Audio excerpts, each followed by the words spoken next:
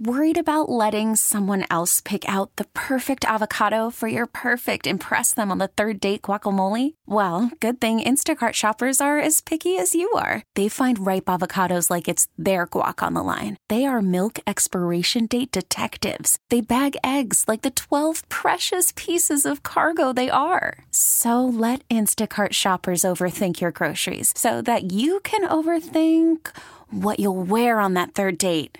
Download the Instacart app to get free delivery on your first 3 orders while supplies last. Minimum $10 per order. Additional terms apply.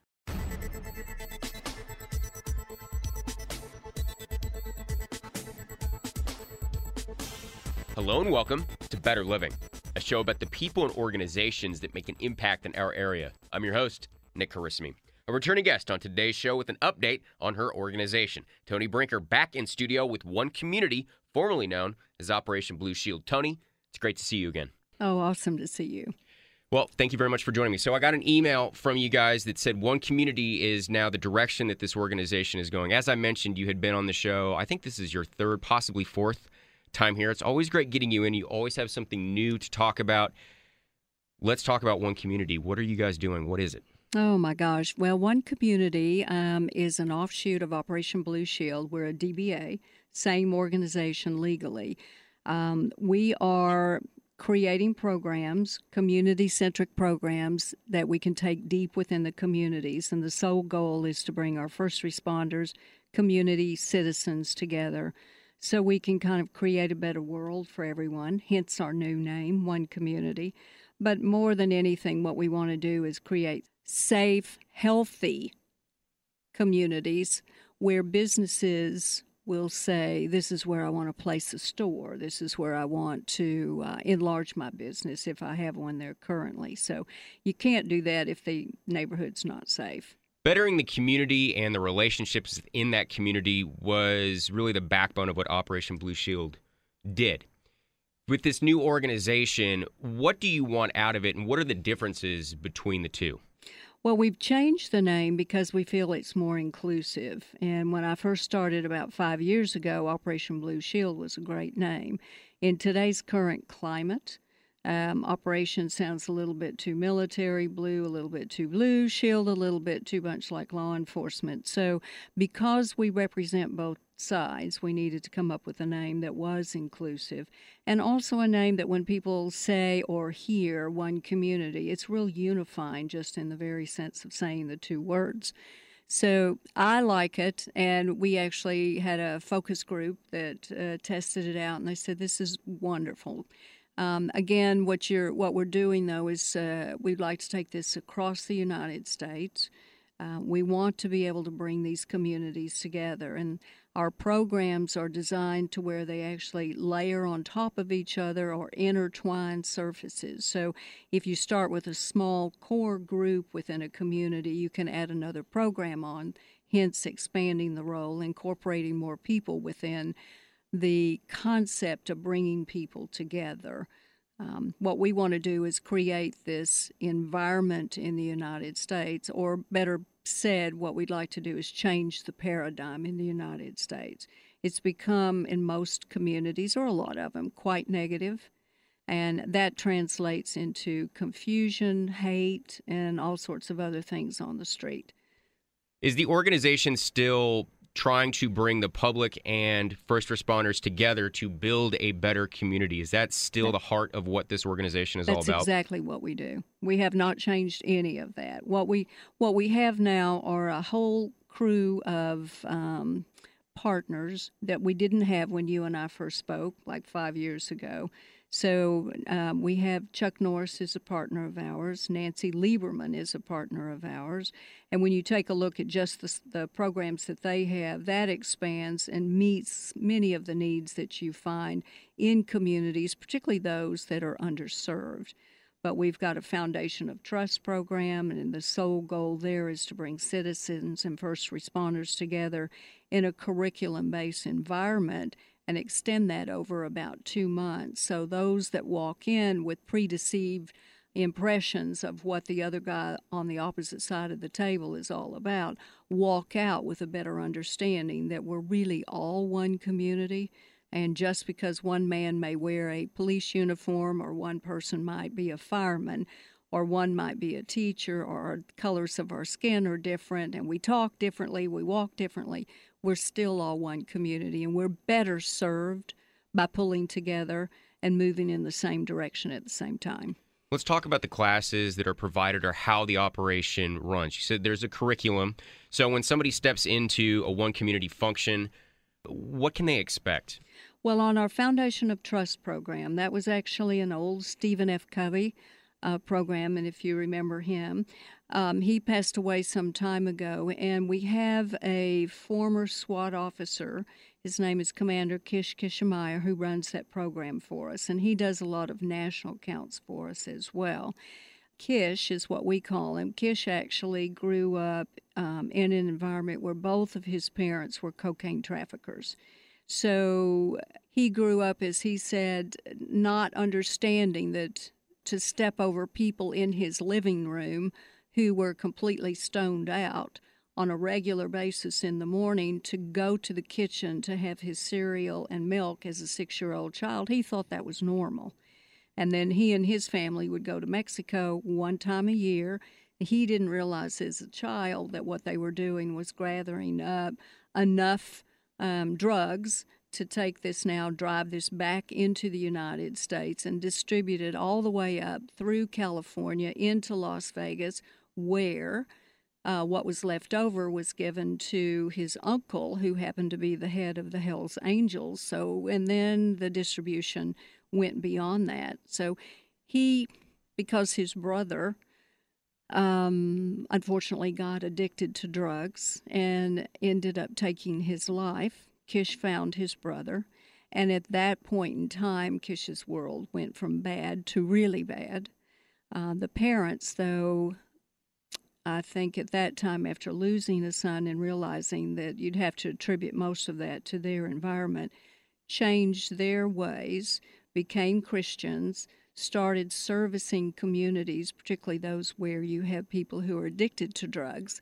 And after about 2 years, he had a peace officer who came in and said, "You've helped so many people, you've saved so many lives, that rather than sending the parents back to jail, we're going to expunge the case, and we will let you go forth as long as you continue to do good things." That point in Kish's life is where he decided he wanted to be a police officer. So this is the man that runs Foundation of Trust. So he comes from a different environment than most of us. But Foundation of Trust is typically equal numbers of citizens and first responders. They're in this curriculum-based environment. They actually have an opportunity to talk about really hard issues. You're black, I'm white, you're Latino, I don't like you got a blue shirt on, I don't like you because you look like you're rich.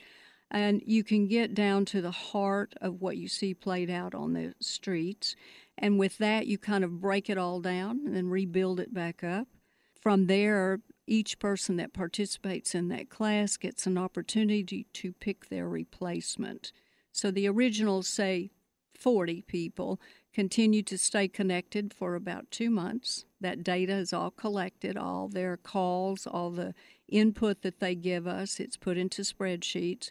The new group comes in, and you repeat the process. So Kish has done this in Grand Rapids, Michigan, where he started with a original 40 individuals, 20 and 20, and he's now over 600. So you just think about how the paradigm has changed in Grand Rapids from a culture of hate to a culture of maybe I do trust you, to a culture of let's cooperate together because we're creating a better environment, not only for ourselves, but our children. The power of conversation is what you're using here. Is it surprising how much you can get done when people just sit down and get to know each other? Oh, sure. I mean, even if you have a disagreement or something, we've all in our lives, whether we're married, not married, in a relationship or whatever, someone says something and you think you hear it one way, but it's actually another. We always say that we cannot correct what happened 200 years ago, nor can we correct what happened 100 years ago. but we can correct today and we can change what happens tomorrow if we're all on the same pathway. So for your viewers, I want them to understand we're not just about talking. I mean, we really have a lot of action going on as well. But that one particular program is a great initiative to take into a city where maybe we want to open up an office. So by bringing the citizens together who absolutely in some cities just do not like police department, and putting them together with members of the police department is a great way to start bringing a community together. And from there, you can add the programs that Nancy Lieberman and I have put together. We've got scholarship programs. She's got dream courts. We've got summer basketball camps. We've got just a shop talk program with the guys. We'll talk to you about that later on, which is absolutely amazing. Dwayne Thompson, who works for us, has got a coalition of American heroes. So we can walk into a city and say, or town, and say to them, kind of tell us a little bit about your world. And from there, like a menu, we can say this program should work, this one will work. And it's easy for people to say, oh, I understand what you're doing. I want to volunteer. I want to get involved. And for police departments and all first responders, they need a lot of help. And what we're also trying to remind people that we are first and foremost Americans. It is a country of laws, and we must support and honor those people who are there to help us. But we all need to understand there's good and bad on both sides. I mean, I'm a widow. I'm a widow because of a mistake a doctor made. So sometimes I say it's because of a bad doctor, but I say that because I want people to understand good and bad on both sides should not keep us from just standing still. It should give us enough momentum to say we need to get up and move forward. How has the reception been between the public and also the police departments that you're working with to the program and what you guys are trying to achieve? Well, I would say that everybody accepts us with open arms because they are looking for an answer. For us, talk is cheap. We work really, really hard at our organization. So, 60 to 80 hours a week is not uncommon for us because if you take a look at what's happening to the United States or get on social media or look at something coming across TV, there's so much that is negative that's being forced on us, pushed towards us, and there are people in the United States that embrace that, and then they in turn ramp it up and it gets replayed on the streets. We are really into trying to save lives on both sides because that is how it's translated. There will be someone who is hurt, if not killed, on the street because of either a misconception or a multi-generation of comments that have been made about a certain entity here and there. We're basically saying stop. Stop for the sake of this country, our children and their children. Let's all see if we can work better and come together as one community. Toni Brinker is the founder and CEO of One Community. You can find them online at onecommunityusa.org. When did you decide to go ahead and make the jump and become One Community? Was there an instance that made you want to make this switch, or had you been thinking of it for a while? Had been thinking for quite some time. I think as the news media became more toxic, I also realized that we did need to change. And again, we're not the only organization. Being a nonprofit, this is a really good moment in our timeline to change. Nike changed, Coca-Cola changed, all the big corporations that sometimes say we're going to need to make a change because people have changed, times have changed, society has changed. For us, it was just good. I also, our president, Nick Galanos, and I were actually out knocking on doors and asking, obviously, for donation. And we had a major restaurant chain that came back to us and said, we don't know that we can really support you because if we do, we have stores, and those people that don't like police officers, they may not frequent our stores. Or those people that don't because they're afraid that they might get harassed by people who don't like police officers. Hope I said that right.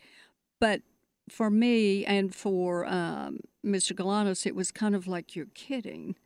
And at that point, I think we both said we may need to change because something's getting lost in the translation. Our colors, which are blue and yellow, are colors of unity, and our ribbon colors with the yellow down the middle and the blue on either side, the yellow representing citizens, the blue representing first responders protecting us. We're trying to remind people that those in the blue of the ribbon happen to be citizens. If you get a major corporation that pushes back because you don't want to be seen as being too pro-police, then you have a serious issue. And we just felt we don't have enough time. There's too many people being hurt. Let's fast forward that, change our name, and let's move on down the line. For anybody that's listening that is maybe on the fence about attending one of these get-togethers or just being a part of this organization, so for anybody that is wondering maybe whether or not they should be a part of it, what would you say to them to invite them in to One Community? Well, I would say if they want to change the course of history, come on down, because we're there. That's what we want to do. The other thing, too, is if you don't like the neighborhood that you live in, you can either do one of two things. You can sit and complain and hate whomever it is that you feel like you should hate. In some communities, that it happens to be an officer who's driving by in a patrol car, okay, just because he represents the government as seen as a sense of authority. In the more affluent neighborhoods, what I always tell my friends is don't think that what happens anywhere in the United States doesn't affect you, because we have school shootings now, didn't have them a long time ago. I don't know of a school on record, nor have I ever seen in writing a school on record where the shooter, let's put it this way, I don't know of an African-American school in the United States that's been shot up by a student. They are all more affluent. They are all white. So for those that say we don't have a problem because it's not in my backyard, they need to realize that, yes, it is in your backyard. And so what we're saying is come down, work with us, volunteer, send money, do whatever you can to get on our train of making the great country that we live in even better. But the big thing here is we are one community. If we have this as a unifying message as adults, then we will find that our children get involved in that as well. And that's what we need in this country right now. If people want to get involved with One Community, what is the best way for them to do that? Well, they can go to our website, which is www.onecommunityusa.org. If they go all the way over to the right-hand side where it says Contact Us, click on that. They can volunteer or they leave a message. We do return our phone calls and we do return our emails. The organization is One Community. Once again, their website, onecommunityusa.org. I've been speaking with their founder and CEO, Toni Brinker. It was great speaking with you. Great to see you again. Good luck with the new adventure, and please come back. Thank you. We get it. Attention spans just aren't what they used to be. Heads in social media and eyes on Netflix. But what do people do with their ears? Well, for one, they're listening to audio. Americans spend 4.4 hours with audio every day. Oh, and you want the proof? Well, you just sat through this ad that's now approaching 30 seconds. What could you say to a potential customer in 30 seconds? Let Odyssey put together a media plan tailor-made for your unique marketing needs. Advertise with Odyssey. Visit ads.odyssey.com.